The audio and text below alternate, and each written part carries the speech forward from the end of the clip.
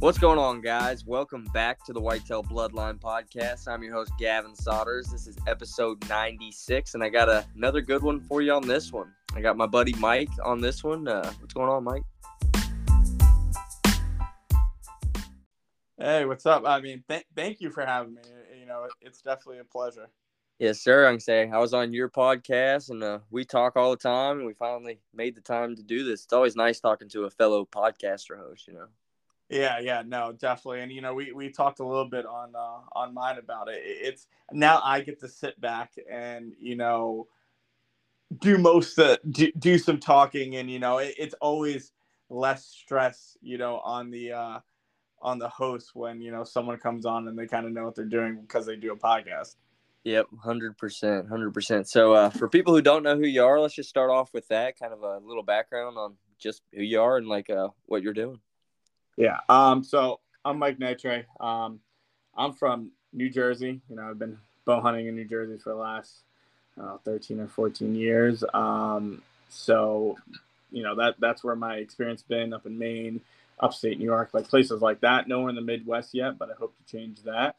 Really? You haven't been in the Midwest? I didn't realize that. No, not at all. Because early life, I was doing a lot. I played hockey my whole entire life. So I grew up playing hockey, and those two times of the season, they clash with each other. Oh, yeah. So I had to take hockey seriously, but now that, hockey hasn't been in the picture for a while, I picked up hunting. Picked up bow hunting. First one in my family to bow hunt, but I created a page, Boondocks Hunting. So I'm running a Instagram page, and then also we have YouTube, TikTok, things like that. But our main thing is our podcast called the Garden State Outdoorsman Podcast. So I've been doing that for 3 years now. I put 2 and 2 together. The Garden State, I'm guessing that's like what they call your state. Yeah. The New Jersey is known as the Garden State, believe it or not, which is always like I've always questioned that, why they do that, because to me it's not really you don't think of it as a Garden State, you know what I mean? That's not the first thing you think of when you talk about New Jersey. Yeah, we say Indiana's the crossroads of America. It makes sense because it's pretty hard to go around Indiana if you're going throughout most of the country. Yeah, definitely. So heck yeah, man. So when did you start bow hunting? You said you've been doing it for about 14 years. Like, how old were you when you started? I think 18 or 19. Because everyone in my family gun hunted. Like, I grew up in Maine.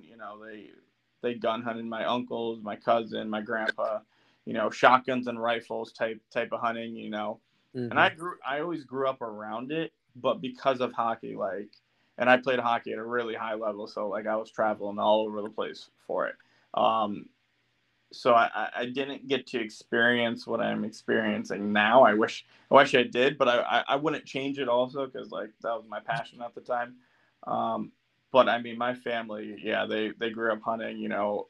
We'd spend a lot of time. I think the last 50 years camping up by Moosehead Lake up in Maine, and I mean it's probably about 10 hours from my house, 10 to 12, but middle of nowhere, dirt roads. The closest place, town, if you want to call it a town, is like 45 minutes. One of those places, no cell service, no nothing. You're just completely off grid, basically, at that point. Yep, for sure. Yeah, man, one reason I'm excited to do this podcast, it's kind of going to be more of like a BS session just because I already know you pretty well, and you're also a podcast host, so it'll be easy just to kind of talk to you. And that's one thing I kind of want to start off. We've been doing it around the same time. When did you drop your first episode? We put out a trailer episode April 20-something, 2001, the first year of COVID, 2020, I believe 20. That was. Yeah. And that's a big reason why, I was still working. I work in the psychiatric field and medical field. So I work in a hospital with children, but I was still going to work. But I was like, you know what? There's podcasts we're starting to hit off. And I was like, you know what? There's no New Jersey podcast for hunting, for fishing, anything in that matter. So let's do this. Let's give it a shot. Why not? And 3 years later, over 100 episodes. I mean, I absolutely love it. It's a grind, but I love it. Yep, it definitely is a grind. I had the similar thing, man. Like me and you, we got into it at a good time because, like, now even 2023, there's so many podcasts out there now. But when we were doing it, I mean, there was still a good amount, but nothing like there is now. So I was actually at a buddy's house, got off work, went helped him build a deck. My buddy Parker from Swamp Bros, give him a shout out, and we were kind of just talking about that. Like, I'm glad I got into it when I did because I'm right there at about 100 episodes as well, and it is a grind, man. It's just like I love it too, but in Indiana, you just don't ever, for being a Midwest state, you don't ever hear anybody on podcasts or even like TV shows much. There's a few people, but that's one reason I started my podcast. I was like, Indiana is a sleeper state. I was like, there's got to be a podcast to like kind of tell about it, you know? Exactly, you know, and it's basically what, you know, here, New Jersey's not Indiana. It's not any Midwest state. We haven't, you know, you've seen it. You've seen some of the deer that we're going to be chasing and everything like that. But I tell people we have kind of a good mix of everything. First of all, my favorite part is I can hunt from September to mid-February for deer. Yeah, that's wild. I absolutely love that. Then you have, you know, we finally got our bear season back, so you can hunt bear. You know, we have turkey. You know, waterfowl is great here too as well. You know, and then you look at the fishing. You know, we have trout, bass. You know, catfish, snapping turtles. You know, they have, I believe, muskies. We have a good mix. You Yeah. know, and then of course the stripers. You know, we're right by the ocean too, so you could go to the ocean and you can go shark fishing, striper fishing, flute. You know, all that great stuff. We kind of have a good mix of everything, you know, and I do love that about New Jersey. That's why we rep Jersey so hard because, you know, at the end of the day, we have a lot of opportunities. I won't say we don't have by far the biggest deer, Mm-hmm. but, and that's kind of, I believe the state's issue. You know, our state really is trying to get rid of deer and, you know, which of course, you know, doesn't help us growing bigger deer. Yeah, 100%. Yeah, I lived in Virginia, and it was kind of like that. You got like 3 buck tags, and when we moved there, it was like 8 or more tags. You could buy extra tags, I feel like, and they were the same way. They were just trying to, like, I wouldn't even use the word eradicate, but basically they were just trying to take out a bunch of them. Yeah, exactly what it's like here. It's crazy, and they just introduced some new law proposals, which, you know, is going to take away some of, like, one of my zones is an antler restriction zone, so it has to have 3 points on one side. Mm-hmm. And the difference between that zone and when I go maybe 5 minutes down the road, 10 minutes down the road to an antler that doesn't have antler restriction, it's night and day. I mean, Really? like, it's not even close. You know, last year on this land, I killed for a stud, big body. You know, he weighed like 179 after field dress, and close 115, close in between that, like 115 to 120 mark. I think Mm-hmm. just under 120, right? And he wasn't my biggest antler deer, but he was by far one of my bigger body deer. He was probably in the top 2 or 3 for bodies. And Yeah. you know, I'm chasing, like, you're chasing like 5 or 6 decent shooters anywhere between 115 to 130 and 140. Yeah. Honestly, like I don't think Jersey ever crossed my mind with whitetails until I started talking to all you boys, and then getting pictures sent and seeing what you guys are posting. I'm like, all right, Jersey is kind of like a little sleeper state I would have never thought about, you know? Yeah, no, it's it you see that a lot of hunters. And listen, don't get me wrong, like, I completely get it. If you don't have the time, if you're a new hunter, you got it, you know, I get it. Kill whatever you need to do, you know. But if you're that experienced hunter that you're going out at least 3-4 times a week, you know, where you can pass up some smaller deer, you know, it does benefit in the long run. And I think, and, you know, Andrew and I have talked about this a lot, is it would benefit the state because then you'd kind of put the state on the map, and more hunters would want to float to New Jersey to hunt because there's advertises bigger deer here. If more people shoot bigger deer here, they're gonna get more hunters. Yep, more hunters, more money for the state, you know. Yep, exactly. Yep, that's what I like. So, what compared to like the other guys, how much private and like public are you hunting, or are you hunting public?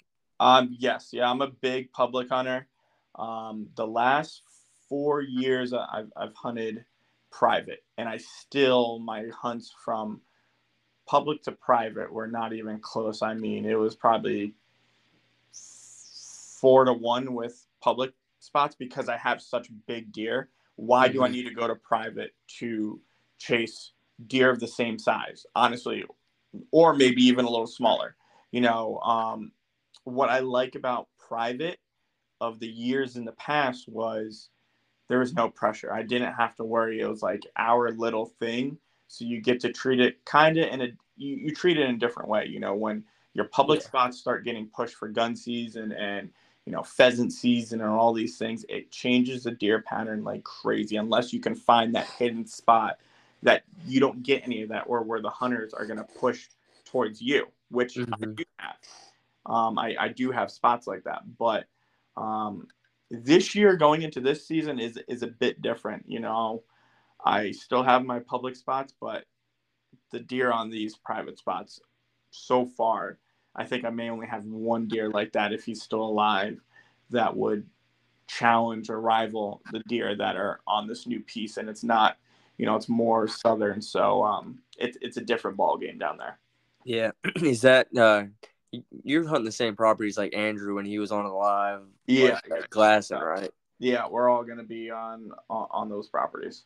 Yeah, like when he was doing that, it didn't never in my life would I thought that was Jersey. Like obviously I haven't really ever been there, but it looked like Indiana to me. Honestly, it reminded me a lot of Indiana, and there were some good bucks, man. Like the age class and just herd structure that was in that field that you guys could just see. It's pretty nuts. So, kind of talk about that property a little bit. It's definitely the Midwest type of property. I mean, I'm used to hunting up close and personal. I love those chip shots. This is a property that is not. I hope we can get a chip shot, but that's where we're gonna have to really probably extend our range, and we're gonna have to play the system a lot better. It goes all the neighbors hunt. So you got bean fields, things like that. Standing corn. It's a property that. How do I really your typical Midwest type of property, because it wasn't like huge chunks of trees, right? You got a lot of ag and then like your smaller little tree groups, I guess you could say. Yeah. But the key on this, and I believe Andrew was talking about this, are the drainage ditches, which these damn deer just disappear, but they feel very comfortable in.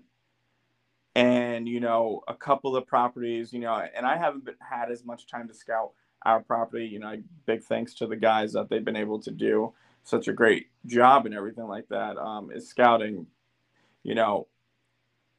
What it seems like is these deer feel really safe and secure, and they're moving all over the property. And of course they're using the drainage ditches. There's a beautiful river bed that's in there that I know that they use, and come rut time, I think it's going to be a key on. We're really setting the stages and planning, and we've been planning we're looking at the maps.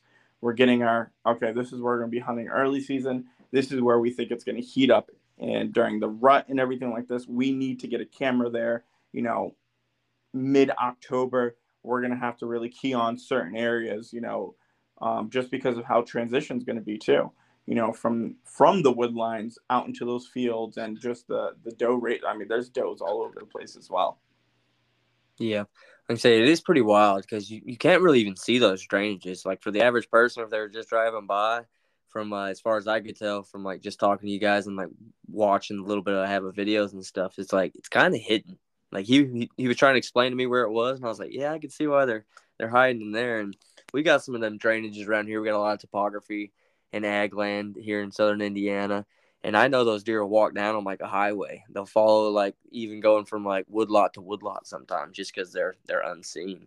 Yeah, no, it's wild. And as me too, I'm so used to hunting northern Jersey. Like I said, it's a lot of woods, a lot of swamps, thick, nasty stuff. And that's where I've kind of excelled. I guess if you want to say, I'm not tooting my own horn, but have adapted Mm-hmm. to say the least. This is a whole new ball game for me. Like I told you, I've never hunted the Midwest, so this is a great test for me, and I get to get out the kinks out now before I do go out to the Midwest, which I hope I can make happen this year. But if I don't, then it'll definitely be next year. But my girlfriend and I, we went out glassing, and we get there, and they're there. The big boys, they're there. And we get 15 minutes of glassing, and they move into one of the drainage ditch, disappeared, gone. Didn't see them for the rest of the time. Huh. And it was just like my girlfriend, she's like, "Are you serious? Like, it looks so like flat. You can barely tell that it goes so deep." And they're just able to, whether they bedded down or took the drainage ditch all the way back down to the woods, I don't know, but it's a real safe, secure spot. It's something to key on if you have that in your, your landscape. Yep. And so if you're looking at that drainage ditch, like you're standing on the side of it looking down, is it like got water in it? Is it just brushy? What does it like actually look like? I don't think it has water in it. Because I know Andrew talked about when I was talking to him, I think you might have talked about it too. You guys are kind of like trying not to go in there, right? Yeah, like we're trying to be back out as possible, not really push these deer around. If anyone's going to be pushing the deer around, it's going to be the neighbors. Like the neighbors push those bucks out onto our property, and they went from the field that they were in, the ag field that they're in, and pushed right into the cornfield, safe and secure. And we're talking, we want that. That's good for us. So why go in there? We have our camera set. Really, all we're going in there, from talking to Andrew and stuff, freshen up a lot of mock scrapes. Doing the little stuff, hanging a few stands here, maybe changing a camera and stuff like that, but not trying to go in too much and overdo stuff. And that's always been, a key on just my off season as well. It doesn't matter what spot I'm at, whether it's that spot, whether it was when I was up north in Blairstown, or I'm at, my public spots. When you're first becoming a hunter or you're a rookie and stuff like that, listen, you think you got to be in there every day, always doing this. Now I don't do that because deer pick up on that, and I try to be a little strategic and just try to, all right, I hit one spot, then maybe I won't hit that spot for another 2 weeks. I'll go to another spot, and I'll just keep hitting like spots each other time that I'm going out, and giving each time some opportunity to relax and the pressure and everything like that. And, just so the deer can't pick up on me. Yep. There's a lot of studies on that. I couldn't even tell you off the top of my head, just listening to people and listening to podcasts and stuff. And it's scientifically proven. When you go hunt a tree stand, it takes a few days. I think it's like 3 to 5 on average, something like that. And sometimes even longer for it to go back fully to like their normal feel safe movement. But yeah, that's proven, man, that once you hunt a stand, it's not going to be as good for a while. Yeah, no, I got this guy. He's older, he's retired, and he just took up hunting this year. And yet again, there's a lot of old heads that don't want to help, are not willing to really show him the ropes. So I've actually taken him to like most of my spots, and I said, listen, I'll show you, as long as you don't, hunt my spot. I go, Yeah. that, you know what I mean? And he said, yeah. He goes, I would never do that. And something I've been telling him is, man, I got spots that I'm taking you to. I may hunt once, maybe twice, if even that. If things aren't right, I'm not gonna even touch that spot. Yep. And there is some spots, man, like even on this property, you do have some of those almost bulletproof spots for certain winds and stuff where you can get away with hunting it multiple days, but then you got those one stands. Like if you're going in there, you better kill that day or you're going to booger some stuff up. You know what I mean? Yeah, no, 100%. And that's something that, with anybody and any property and anything like that, you're gonna have spots like that. You are, and it does take time to figure out, but knowing it early in the summer during the time you need to learn it is a big vital key to killing deer, honestly. Yep, I agree with that too. And that's the thing, man. When we're doing these podcasts, you're talking to people, like everything we talk about situational. Like, don't get me wrong, there's some little tips and factors that whitetails do just throughout the whole country. But you could go from a property that's 20 minutes away or even 10 minutes away, and the deer will act completely different on certain things. There's more hunting pressure. There's different topography, predators. You know what I mean? There's just so many factors that come into it. And that's why I just like getting all these random guests and asking almost pretty specific questions, just because there is those little things that will correlate with other people's property and make you think. Like, I'll be talking to people all the time, and I know my property real well, and I think about stuff all the time, but they'll say like little certain things, and it'll just like jog my memory to like think way more in depth about stuff. And that's the coolest thing about whitetail hunting, man. If you're not still learning every year you're hunting, or basically every sit, like not doing it for the same reasons I am, you know. Agreed. 100% agreed. You know, it's no matter what, I don't care how experienced you are, and you know, you hear it on time and time again on so many different podcasts and hunters talking, you're always learning. There's always Yeah. something new.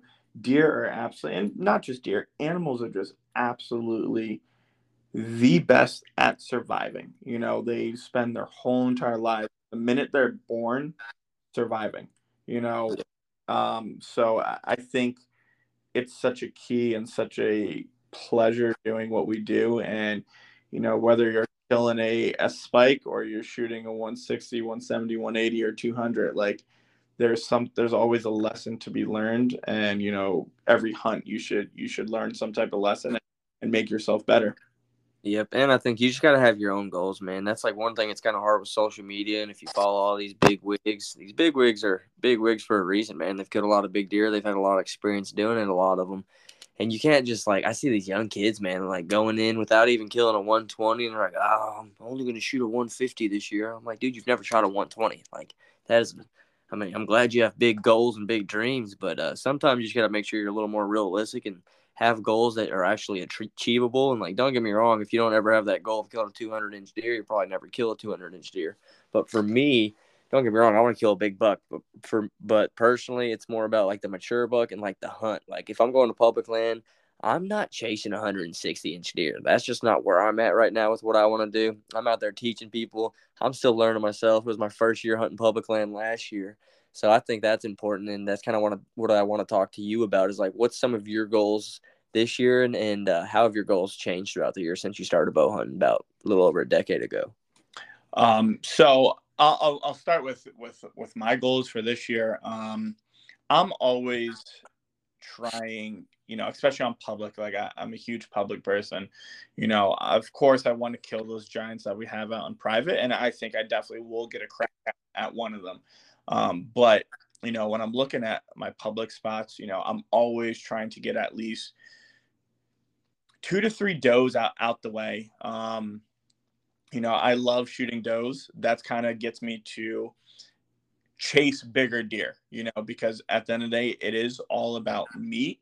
But I do like the bonus of chasing a rack that's going to get my heart pumping, you know, and it could be a 115 or 120. It could be, you know, a buck that's unique that I got this one buck that only has on his one side, he's a 4-pointer, and on the other, he's a spike.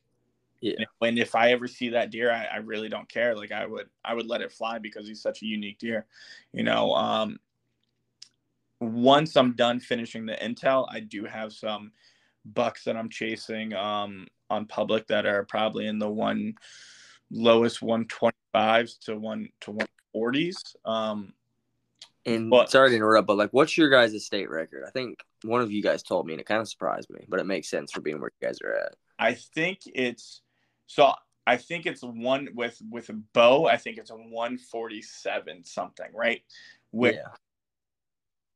Is the big reason is, and they changed it this year, because a lot of people are not putting in, because you have to put what county and zone and like all these things. So they don't want people going to that, because once you put it in, you kind of have like an idea of where that deer is. Oh yeah, you know? For sure. I know you're talking about. Kentucky does it a lot like that. So they, from what I believe, they took away that. Because at the end of the year, we go to the New Jersey show, and all those big deer that get entered and everything, like they get hung up and stuff like that. So people are very wary. I know for a fact that I know people have shot bigger deer than that. Yeah, that's kind of the funny thing, man. It's like, I wonder what the number is. lower than 10% of people that actually put in. I bet it's like 3 to 5%, if that high, honestly, because I've killed, I mean, a few dozen deer in my life and not that many bucks, but I've killed some pretty good bucks, and I've never entered a buck once. Yeah, no, it's not, it's some people, and it's different. I think now with this younger generation, the more we get kids into it, I think they would be more willing to, but we're still in that kind of phase where people like, those old heads, they're not big on social media. They may not be, doing what we're doing, or, it's like where they don't want to be known. Yeah, exactly. Not saying that we want to be known, but like, damn, if I kill like one of these giants, it would be pretty interesting.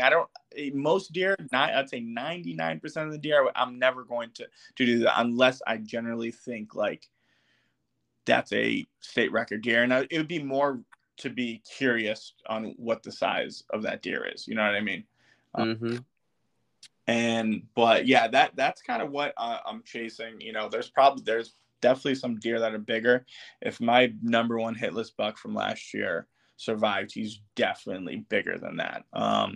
What's your guys' like, would you say, since you've hunted quite a bit of public, you guys got private pieces, you've been doing it for quite a few years and know a lot of people in New Jersey that are doing it, like, what do you think your mature like age class is that's like it's semi easy to get it done? I wouldn't say it's easy, like you have to put in the work, but like obviously you're not no Iowa with it. They have 10-year-old bucks running around semi often, Yeah, no, I killed a 3.5-year-old last year, and he was pretty. You do get, like I said, if I'm in my antler restriction zone, it's a little. You get a chance you get a crack at a much more mature deer. Like I know there's one deer that I named Muley, and he looks exactly like a mule deer. No tines, no nothing. And he's a big boy. And I think this will be my 3rd year encountering him. So I think he's at least 4.5, 5 years old. Okay. Then there's Kong, my number one deer, and he's a monster. He's a 10-pointer. This will be if he's still alive, if I find him, this will be my 4th year. I think I've seen him before. I think that he's probably like a 5.5, 6.5-year-old deer. Which is a shooter just about anywhere for just about anybody. Yeah. That's what I talked to a bunch of people, and they said, that's a shooter almost anywhere you really go. But he's a tank and he's a beast, but it's hard to say because then I go down the road and, I killed this little 6-pointer 3 years ago, I think now 2 or 3 years ago. And that's a mature deer right there. And he was probably, he was nowhere close to being the size or maturity of any of these other deer. But because of that zone, you don't get that frequently of that size of a deer. That's a mature deer. So you have it all depends. You can go up north and higher north and it's the same thing, or you can go down south. You really got to key on if it's an antler, in my opinion, an antler restricted zone, or you can just shoot a spike if it walks out, because I do, in my opinion, it pays the difference. And swamps too. Swamps are a huge difference here. We have a lot of swamps. A lot of people don't like to get in those swamps. No, definitely not. Where I killed my Kentucky buck last year was in a swamp property, and right when it gets thick and starts getting a little more swampy area, I've never seen anybody back there ever. Yep. Yeah, your average hunter is not going to do that. Your average hunter's probably, I don't even think, walking 500 yards. No. From what I've seen last year in Kentucky, like, they're not going far. No, they're not. Which, don't get me wrong, I've seen some people kill some giants literally like 250 yards from a parking lot. Yeah. Right. And I do have some spots where I honestly love to find, because, there's a lot of landlocked states. So I will drive and I'm like, you know what, that looks like a good spot. I'll pull off on the side street, walk myself across into state land, and there you go. I'll scout it out, and usually, and that's one of my biggest buck is there, and a few of my big boys that's where they are, and they get pushed up from pheasant hunters, they get pushed up from gun hunters, and the people can't, no one really hunts there. So far that I've been there, I've been pretty lucky where no one has really thought like, let me just pull off right here, because they see the houses and that's a red flag to them. Yep, that buck I killed last year, I named him Seabiscuit when I first got that first velvet video of him. And we actually jumped him up. I can't remember what day it was. It was like September 6th or 7th, like day 3 of our it's not rutcation, Septembercation for opening week there in the early season. And we jumped up that buck. I ended up shooting in November, that first, like I said, the 3 days. And he was only, as the crow flies, 150, 200 yards from the parking lot. Yep. It's a beautiful thing. It really is, because, whether you're 2 miles in or you're literally 200 yards from the parking lot, you never know, and that's why, I love the catchphrase that we have, and the saying that we have, we're chasing the unknown, because Yep. you have no idea what you're going to come across into the deer woods or while you're fishing or anything like that. Yep, that's my favorite thing about whitetail hunting, man. If you look at a lot of these like world record bucks, like even the Huff buck, and then that other buck shot in Illinois, I can't think what the name was. He's like 300-inch plus buck. It's usually guys going into like a spot for the first time randomly, and it's usually like not your super diehard guys that end up killing these bucks. Like I know that world record buck, they had this buck on camera like a mile or 2 miles away, and then this guy, he only been hunting for maybe a year, a couple years, bow hunting. They set him up in a farm they hadn't been to in years and years, and he couldn't find the stand. He was like walking around looking for the stand, ends up getting in it, and that buck walks right over his track, and he shoots like, hey, I'm pretty sure it is the world record, like all-around world record in America. Jeez, I've heard the story, but I love it because that's exactly how it is. Like, I got, like I said, I got this guy who's, I'm kind of like showing the ropes, and he was like, yeah, what do you think my odds are? And I go, listen, I go, do I think you're going to kill something? Yes. Do I think you're going to kill a giant? No, but, and I said a big but, but that's hunting. And I like, you never know. So I wouldn't be like, if you said, you call me up and say, dude, I just smoked a giant, would I be shocked?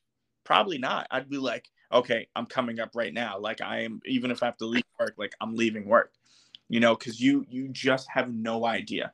I never want to say someone is not going to do something, because at the end of the day, a 200-inch deer in New Jersey, which there probably is somewhere in one of those swamps. Oh yeah, I bet there's more. There's a few in every state. I'd say like some states obviously have more, like your Iowas and Kansas, but I truly believe there's multiple 200 in every single state. Yeah, especially, you go up to Delaware, by the Delaware Water Gap. That's all the way up in North Jersey. It's no man's land. I mean, it's the middle of nowhere. It is fun hunting. It's tough hunting. A lot of mountains, a lot of spots where it's difficult to get into. Self-service and everything like that kind of gets spotty. I put my money on a big 200-inch deer being somewhere up there.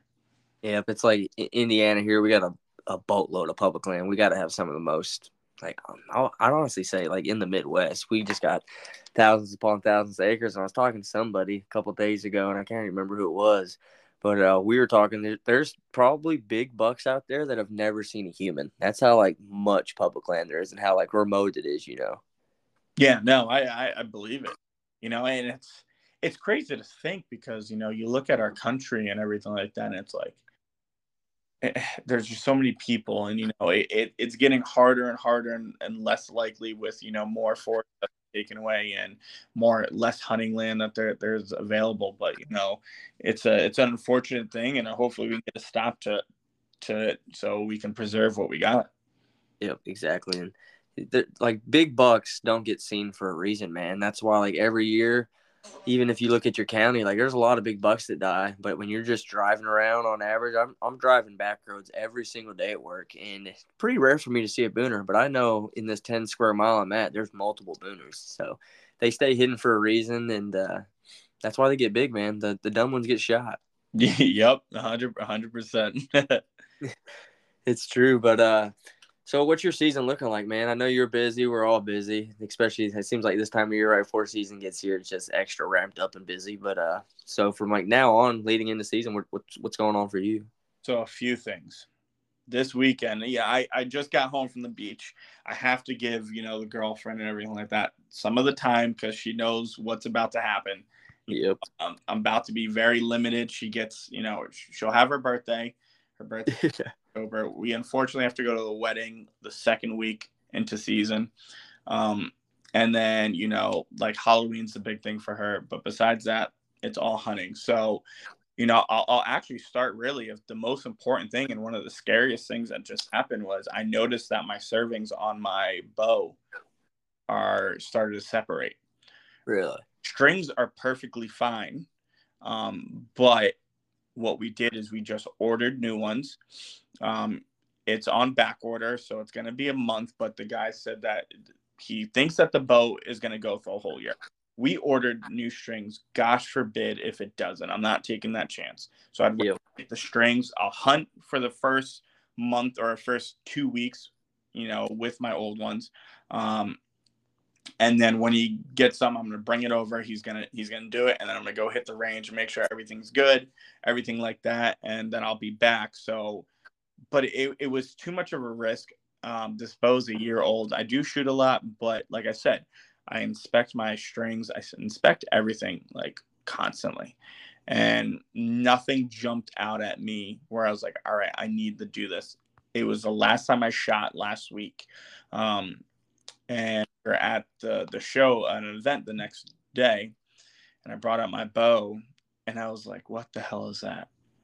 And I was like, no. And I was panicking for like the whole day because I was like, oh my God, like, what if everything's, everything's on back order? What if I can't use this bow? Like, I do have a backup, my old bow, but like, I haven't shot with that in a while and everything like that. So like everything is going through your head. But it's all good. He says that, it should last through the whole entire year, but let's put the new ones on just to make sure, you don't want something happening during the rut when it's, you don't want that to happen. So that's the first thing. Second thing is this weekend, I will be setting up for our bear hunt in October. That's one on top of one of the goals that I was talk about, but the thing that we do on podcasting, it's you talk about one thing and then it leads to like 10 other things. So I killed my first bear last year with a gun because that was the only thing that we could do last year. This year I want a bear with my bow, and it's got to be like a decently sized bear. I'm really looking for at least minimum 175, maybe 150, 115 plus. I love bear meat, huge fan of it. Love the fur and everything like that. So I love everything about bears. So you guys get like big bears? You guys get like 350, 400 plus? Oh man, do we ever? Really? We get some giants, and you got to remember, not remember because you wouldn't really know. You just but we weren't able to hunt them for the last 3.5 years. I think last year was the first year in like 3 years. And on state land during the first 4 year of Murphy's term, our governor, he banned it on public land 2 years in. So we could only hunt them on private, which was another big reason of why I started hunting private with the way I so there's state land that hasn't been hunted in, for the first time last year, like I would say like six years. Wow. Yeah. I believe. No, don't quote me on that, but it's been a while, maybe 4 years since we were able to hunt on state land. Yeah. And then the rest of the work is really just making everything set, ordering the rest of the gear that I need to do, climbing up, shooting out of a saddle, shooting out of the elevated stand, doing whatever, making sure all my hang on stands are good to go and everything's good with those. And then just, freshening up some spots, and I've done most of the work. So right now it's kind of like just sit back, go through the intel, get the game plan going, last minute small type of things. Yep. Say, like, dude, you've seen me. We talk all the time. I've been busy pretty darn busy this summer, just getting my property ready, and I'm still not ready, man. I haven't done a bunch. Like the food plots for me personally, they just take so much time compared to everything just doing food plots. Yeah. You're constantly doing the food plots, and like I am very excited to when we do get our own property and we're able to do that. Like that is going to be a whole, and I think we talked about it on my podcast. It's a whole different avenue and a different type of accomplishment, and it's a different type of drive and everything like that when you get to kind of create everything basically yourself. Yep. But like the watering hole, we've been talking a while, and like last time we were talking, like that's the one thing like I said I was going to do, and I've been saying I'm going to do a watering hole for the last couple of years, but you just run out of time. Like because yet again, at the end of the day, we're still working a full-time job. Yep, exactly. For like, there's a lot of podcasts out there. That's what they do for a living, man. But I'm typically like today we got off early because it's miserably hot. But I'm usually working 45, 50 hours a week and then doing the podcast. And you know how much time that takes and doing social media. It really is like another job. It is, it's a fun job. Yep. Fun. I love it. Like, I'm looking right here and, I have your podcast. I have Archery Strong. I have, all these old Chris from Only Bows and Mountain Man, like all these episodes and still episodes I still need to do. But then I got to do the cover art. I got to edit it. Yep. There's just not enough time to do all that. Plus, make our Instagram posts that we have to do too, edit those videos, things like that.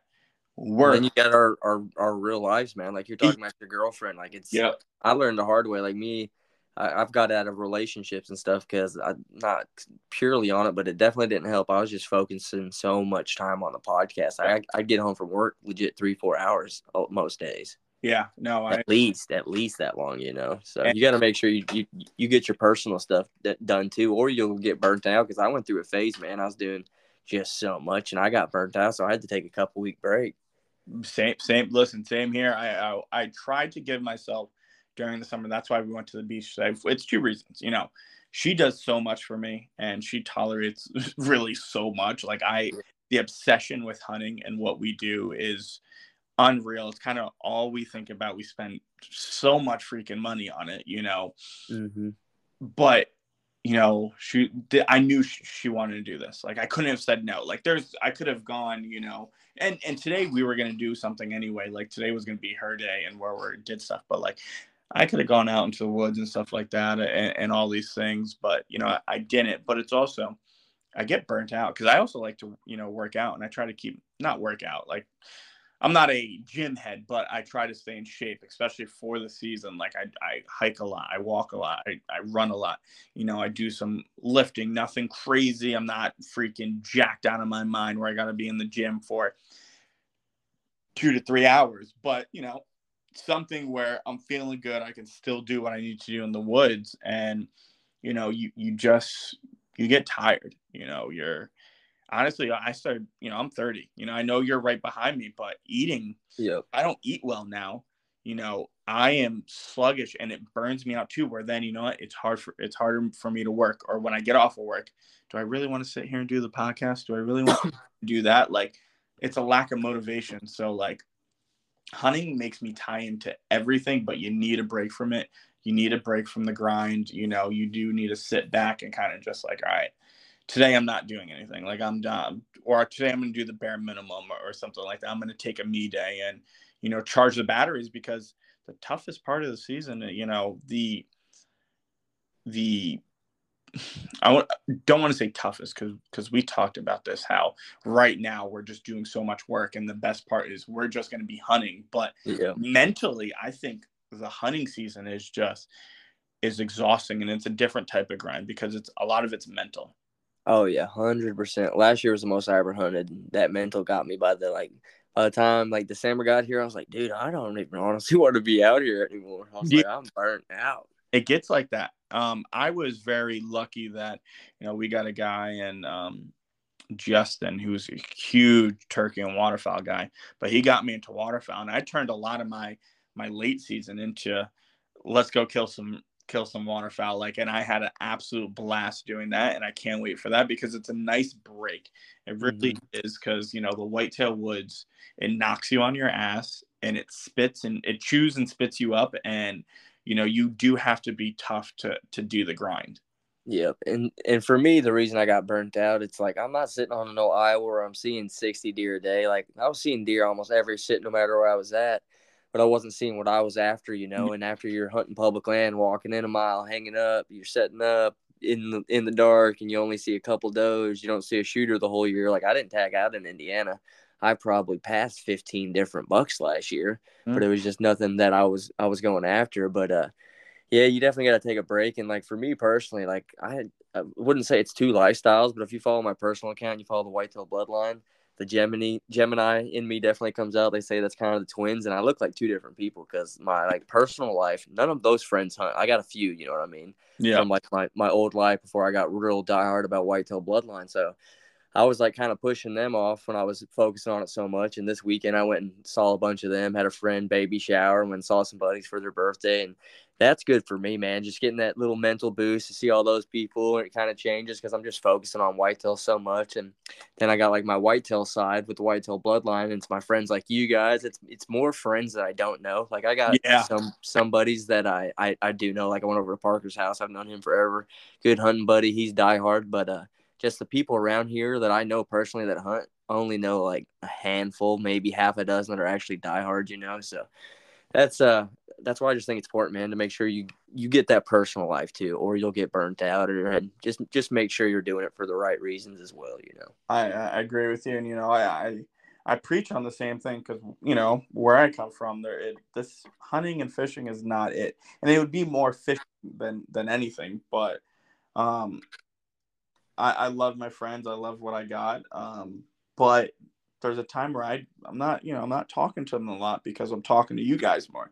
Yep. When wait till you see, because we're going to be running a bunch of shows, and hopefully you're able to come. Wait till you see how many guys are actually like, you'd be so surprised, our tri-state area that are so like diehard.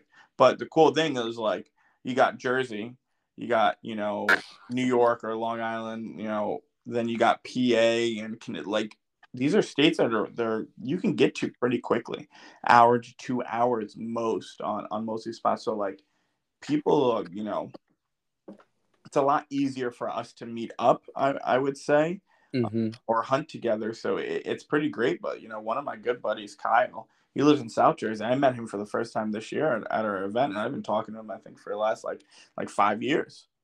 Yep. And it is weird, man. Just like the hunting culture, like you can talk to other people. Like I don't really ever talk to randos on like my normal personal account. It's just different, but it's just weird how easy of a connection and like how much you feel like you're friends with people that you've never met. And then when you do meet them, it's like not weird. It's not that like, hey, we're meeting for the first time. It's kind of just like, hey, we've already done this, I couldn't agree more. Like I don't answer random people, but when you're running a page, and you're doing the podcast, people are always going to have questions. People, are going to watch. I got people, and I love this. And it's one of my favorite things is people hit me up to come on the podcast.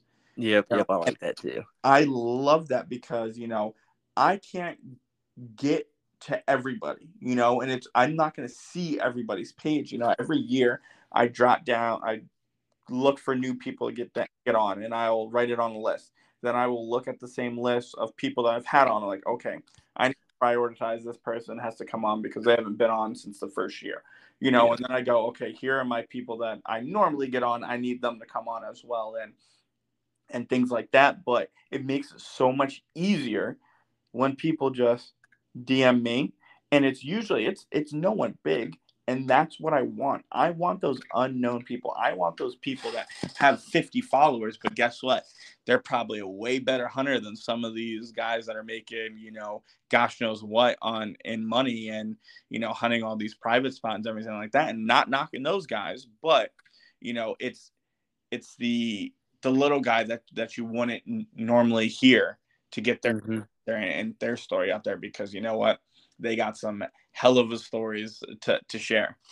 Yep, I agree with that for sure. Like I've had some pretty big names on, Then I've had your average Joe Blow like you're just talking about. And I think it's important to have podcasts like that. It just makes you more relatable because everybody wants to hear from these guys that are tried and true, been getting it done for years. And most of them, there's a reason they're a name in the outdoor industry. But it is cool getting your average guy because they just look at things different. Everybody looks at things different. Like when we did that group podcast on yours with all of us, it was like I brought up the maple leaves thing, having that sugar content once they start falling and turning orange. And that's just like one thing most people haven't heard of. And I only heard of that because I listened to another podcast. And then after hearing that, I started putting trail cameras around the maples when they were falling and then just hunting. And then you just pick up on things. And that's the coolest thing, man. It's just like the little tips. You could get one little tip like that maple leaf thing, and that could kill you a buck. It's just like you never know. And that's like we were talking about earlier, just always staying learning. I love that. Like when you said, I think everybody in that chat was just like, what? Like, yeah. And it, it's something that now I guarantee you, I would say probably everyone in that chat is going to pay attention to. And, people who do listen to that episode, they're going to pay attention to that. Yeah. Cause I used to be like right when I started my podcast and I just wasn't as busy with life. Like I'm just doing so much now at work, blah, blah, blah. I was listening to other people's podcasts and stuff. Same. And I learned so much from podcasts. And then the difference from me, and I'm not even saying from a lot of people, but a good amount of people is I don't just take anybody's word for like tried and true. You know what I mean? I like listen to it. I'm like, okay, I could see that being true. And then I start like testing it, like the water hole thing. I get people commenting like, A for effort, brother, but that kiddie pool never worked. You need to do blah, blah, blah. I was like, well, you can go back 4 reels and see a good 3.5, 4-year-old 8-point drinking out of it. And then he unfollows me. Like, people are just funny. It's just like, people don't try stuff. They just assume things don't work. And it might not work where you live, but I don't live where you live, So I'm a big believer in testing stuff out. Like, I've messed up so many times in my life, but that's why I got the knowledge I do. It's because I've tested and done so many dumb things in my life. Yeah, I 100%. Listen, you can be in, like I said, I could be down the road in a different spot. And just because it works in one spot doesn't mean it's going to work in another spot.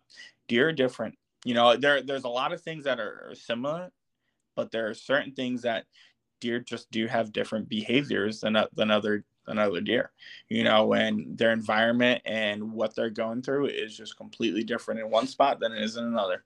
Yep, and the thing for me is, don't get me wrong, whitetails they're not 100% my like focus, but huge part. But I'm also like I'm managing the whole wildlife. I care about the rabbits and stuff, and I put that new water hole out, and I've put through a few of them. Probably, I think the first one I put out was probably 5-6 years ago, where it was like an actual container. We've dug stuff when I was a kid. Like when I was a kid, me and my buddy Mitch Watkins, if you ever listen to this, Mitch in Virginia, we used to try so much dumb stuff, bro. When we were a kid, like building stands with wood. Yeah. But with that new kiddie pool, it hasn't been out long. But I noticed I got a cell camera on it. Big old black snake crawled up in it, was drinking out of it. Crows, bunch of buzzards, raccoons, possums, birds. Like everything's drinking out of it so far, other than deer. One reason I just haven't been seeing a whole lot of deer is we got a soybean field that got put in late, and it's starting to be that perfect level where they're going to start eating it. But it's not all about the deer. Don't get me wrong. I would rather deer drink out of it more than anything. But obviously it's working because every day there's other animals that are not deer drinking out of it, Yep, 100% agree with that.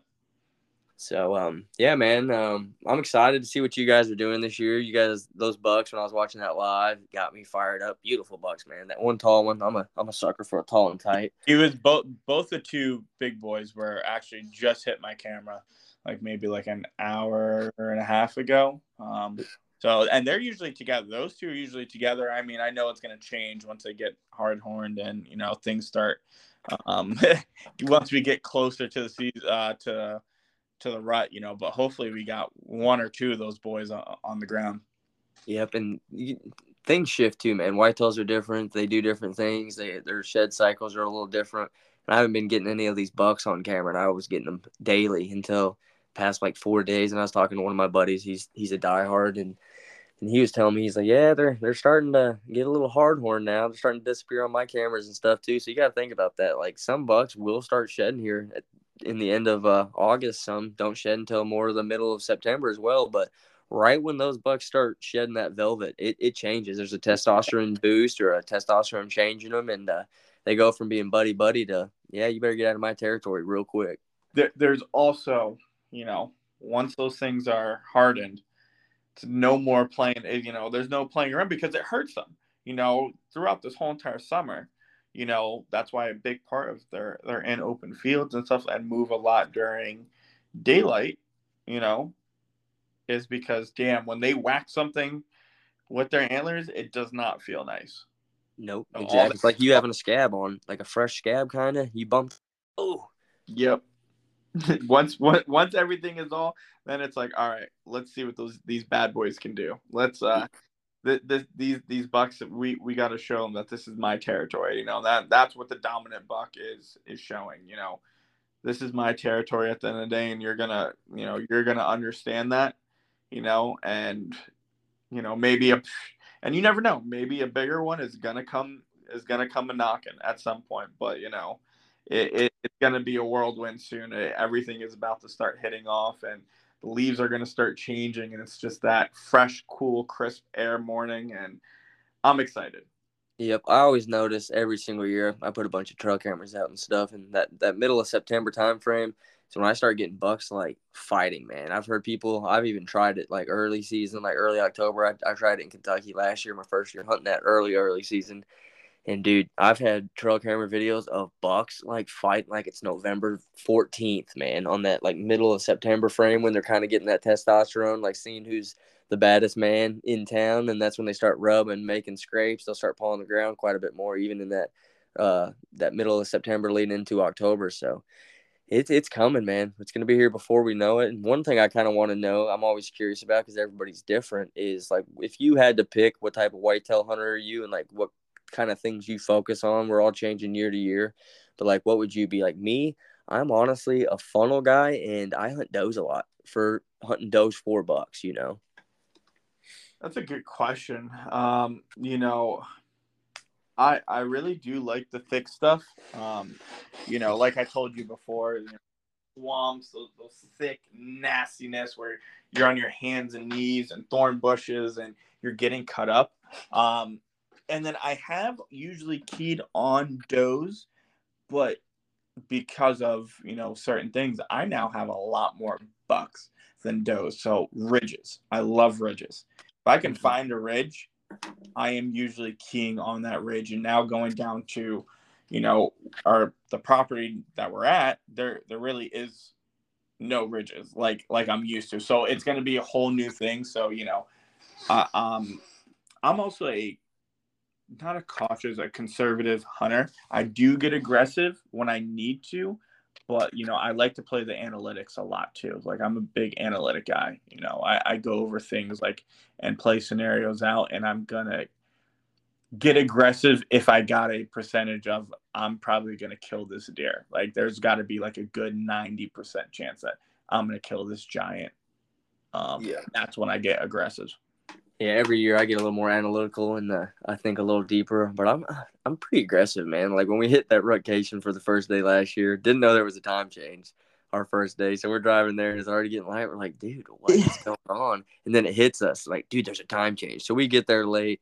I was like, I've scouted this property many times. There's one part I haven't been to because it was so thick. And the difference from me going in there like September and then I got in there in November, it like blew my mind how like all the weeds were gone. You could actually see and walk through stuff. So I was like, we're gonna walk right through this giant bedding area. CRP's like, dude, are you sure? I'm like, yeah, we gotta go see what's over there. I was like, I know there's gonna be some good rut activity. And we do that. Jumped up a buck right when we got out of it. Set up on him that night. Had him at 35 yards. So like I'm the same way. It's just sometimes I'll just go aggressive and honestly, the best way I think I can put it is I'm a big believer in following your gut. If I get a gut feeling to do anything, I do it, and it's worked in my favor a lot. When I was younger and less experienced, I butchered shots, Russian shots, buck fever, blah blah blah. But many times when I was young, sitting in the stand, getting cold, I'm like, dude, go get down, go walk in that field, and buck I've seen all year. Like there's just something about following your intuition and following that gut. Yeah, I definitely agree. There's been a lot of times where I've gotten down because the action is dull. And I've done the same thing, gone into that field and kicked up the action. And you know what? Put on spot and stalk if I can. I do love it. And the one goal that I'm working on this year is getting more aggressive, and doing that, especially, being with Andrew and, him talking time of his style of getting into that bed, bumping a deer out and setting up, just like you were just talking about. It's paid off for him. And that's something I am going to try to do, especially during that rut time of the year. Yep, I agree with that. So we're going on about an hour. If there's like one thing that you've been thinking about recently, or something that crosses your mind, like I don't know if anything will cross your mind, but I always like kind of just getting some people's thoughts on just something random that you've been like thinking about, or even something you're passionate about this year, and like hunting wise, you know. Oh man, I mean, there's probably so many things, you Oh know, yeah. to really come down to one. Let me think. You know, Caught you on the spot on that one. yeah, because it's crazy because now I'm on the other end of it because I do it so many times. Yeah. Podcasts. This is how they feel. You know, that study that did you see the study that came out out of PA about the deer movement and everything like that? I saw of it. I haven't seen it, like studied it super hard, but yeah, I know what you're talking about. That to me piqued my interest because I have noticed especially during the run if we're hunting a spot that you're trying to rush in and you're trying to beat the time and get up there before, it's light. Sometimes you don't have to do that. And one of my buddies told me, he goes, what he'll do, especially if it's a far hike in, he will wait to go in right at gray light and he'll walk like deer. So he'll take 3 steps and then stop and listen. He'll wait a little bit, then take maybe 7 stops. And he does odd steps because usually a lot of times deer are taking odd steps. And he will sit there and wait, and he'll slowly work himself into a spot. And whether he needs a spot and stalk a deer from that matter, or it takes him maybe an hour, he gets in, and a lot of activity will pop off in my opinion between that 10 and 12 o'clock, where you're really getting that mid-afternoon where a lot of deer are up and at them and moving. A lot of those bigger bucks are moving, usually later in that afternoon. Yep, I actually started doing that on public last year. I used to go into the spot the first few times I went in there at dark, and I don't know what it was about this spot, but I could never find the tree I was looking for. So I started going in, like I'd leave the truck, like when you could just barely start seeing, and it was about a half a mile to that spot. And by the time I got there, you could see pretty well. And one reason I started learning that after hunting and having a trail camera there, those deer were going by between 8 and 8:30 every day. Like when they were going through there, it was just the most perfect like food to bed transition I've ever seen. And I started doing that just because I was sitting there for 2 hours and not seeing nothing. So I started walking in a little later, getting set up, and then I was only in there for 45 minutes, maybe an hour. Then deer would come through at that time, and that's that spot where, dude, that one day it was like late rut. It was like the one shooter that I saw that I was gonna shoot, but it was like 6 or 8 other little 2-year-old, maybe 1 3-year-old bucks with him too. But yeah, dude, certain spots, man, I believe for sure.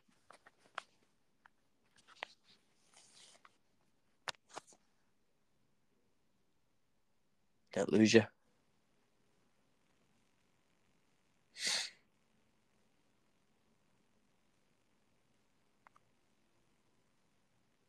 Mike, can you hear me? Last story I guess I'll say is 2 years ago I had a spot, no movement up until noon. All the movement was from noon and after, and big bucks are crazy. And there's a few days where I was hunting it, and I would hunt it all morning, and I was like, damn, not a thing. So I'd get down, whatever, I'd go to work or do what I have to do, and then what would happen is bucks would start traveling, deer would start traveling during the afternoon. So I started hunting at afternoon, where I was like, why am I going to wake up this early if there's nothing there? As long as the wind's good, I can go in at 10 a.m.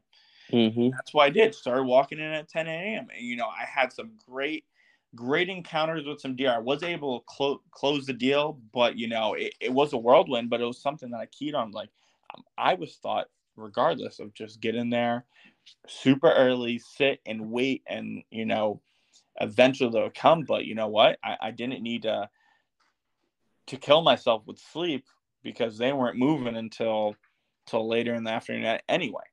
Yep, and I think that correlates a lot with a lot of public land too, because your average public land guy's leaving at 9:30, 10 o'clock. And those deer start to learn. Then they're like, hey, let's wait Yep. till they leave, and we'll get our movement in when nobody's here. Yep. And it was a public land spot, and it's a spot that's on a ridge that there were probably a lot of people hunting down that bottom, but no one can get up. It's so thick that people can't hike up. And the way that you would get onto the other side is you would have to pull over on a random street and just walk over because it's all landlocked basically. Yeah, for sure. But yeah, man, I appreciate you. I'm definitely gonna get you guys on here. We're gonna definitely get you boys on. We've been all talking a whole lot. Like season's gonna get here. That's what I'm excited about. Like one thing I started doing last year was kind of like a rut report, but with so many people I'm talking to now in all these early seasons, I'm gonna probably start that like probably mid-September, just because there'll be quite a few states open, and I'm just gonna call guys throughout the country and talk to them for 5, 10, 15 minutes each, and just see what the deer movement is, see what's on your trail cameras, and what you expect in the next couple of days. So I'm definitely going to be calling you boys. Definitely. And luckily there's a bunch of you, so I can get you guys most weeks and just split it up between you. But Definitely looking forward to it. Very excited. yes, sir. So if anything else you want to do, some last thoughts, and like where can people find you or find out what you guys are doing?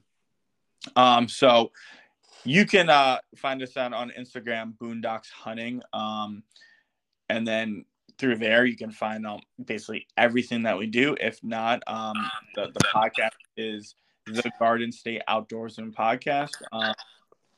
And that's a big thing. So any platform, just search it up. We are on all platforms of podcast.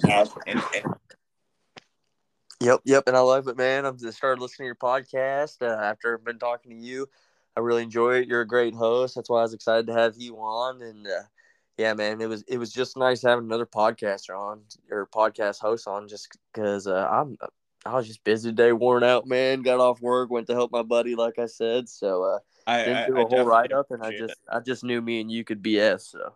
Hell yeah. No, I definitely appreciate it. And one more thing, we've been working on something, me, Andrew, and Justin. It hopefully will be getting announced soon. I don't know if it'll be announced yet when this episode releases or not, but we have been working on something pretty special to us and something big where, it's going to hopefully do well, and you'll get you guys will get a lot of content out of it and stuff like that. But we are working on something right now. Awesome. And this will drop tomorrow morning. So. Oh, snap. All right. So look forward to that, everyone. We'll be making an announcement soon. Definitely. Yes, sir, man. I'm excited. Love what you guys are doing. And the cool thing about social media is, man, you get better with time with everything. Like from your day one when you started your podcast, I bet it's night and day difference. I know it is with me. Oh, yeah. It's crazy, the difference. Like I went back and I listened to one of my beginning episodes and I was like, geez, this is cringy. Yeah. Dude, one thing it's funny, like our first intro, like welcome to the bloodline or something like that. I accidentally put the whole song of what song was it? Now I'm going blank. It was Ted and Fred Bear. That whole song plays right when you start my podcast, like the whole 10 minutes. The song's so long. It was just like still learning how to do it, and I thought it was only going to be like 15 seconds of it. So it's just funny how things go, and we just get better, man. Definitely can't. Yeah, it's and same with you. I listen to that new one, the new one that you had too as well, and it's all great stuff, and it's exciting to see what the future has in store because, like you said, we've been basically doing it for the same amount of time, and to see where we've come from now to, well, then and now, what's the next couple of years going to look like? It's exciting stuff, and I can't wait to see what you got going on. Yeah, I appreciate that, man. I love what you're doing as well. Appreciate the kind words. We'll stay in touch like we always do, and definitely check them out, guys. I appreciate you guys listening to this episode. It was a fun one. And until next time, man, hopefully we lay down some slammers this year. Oh, yeah, man. Can't wait. All right, brother. Have a good rest of your night. You too.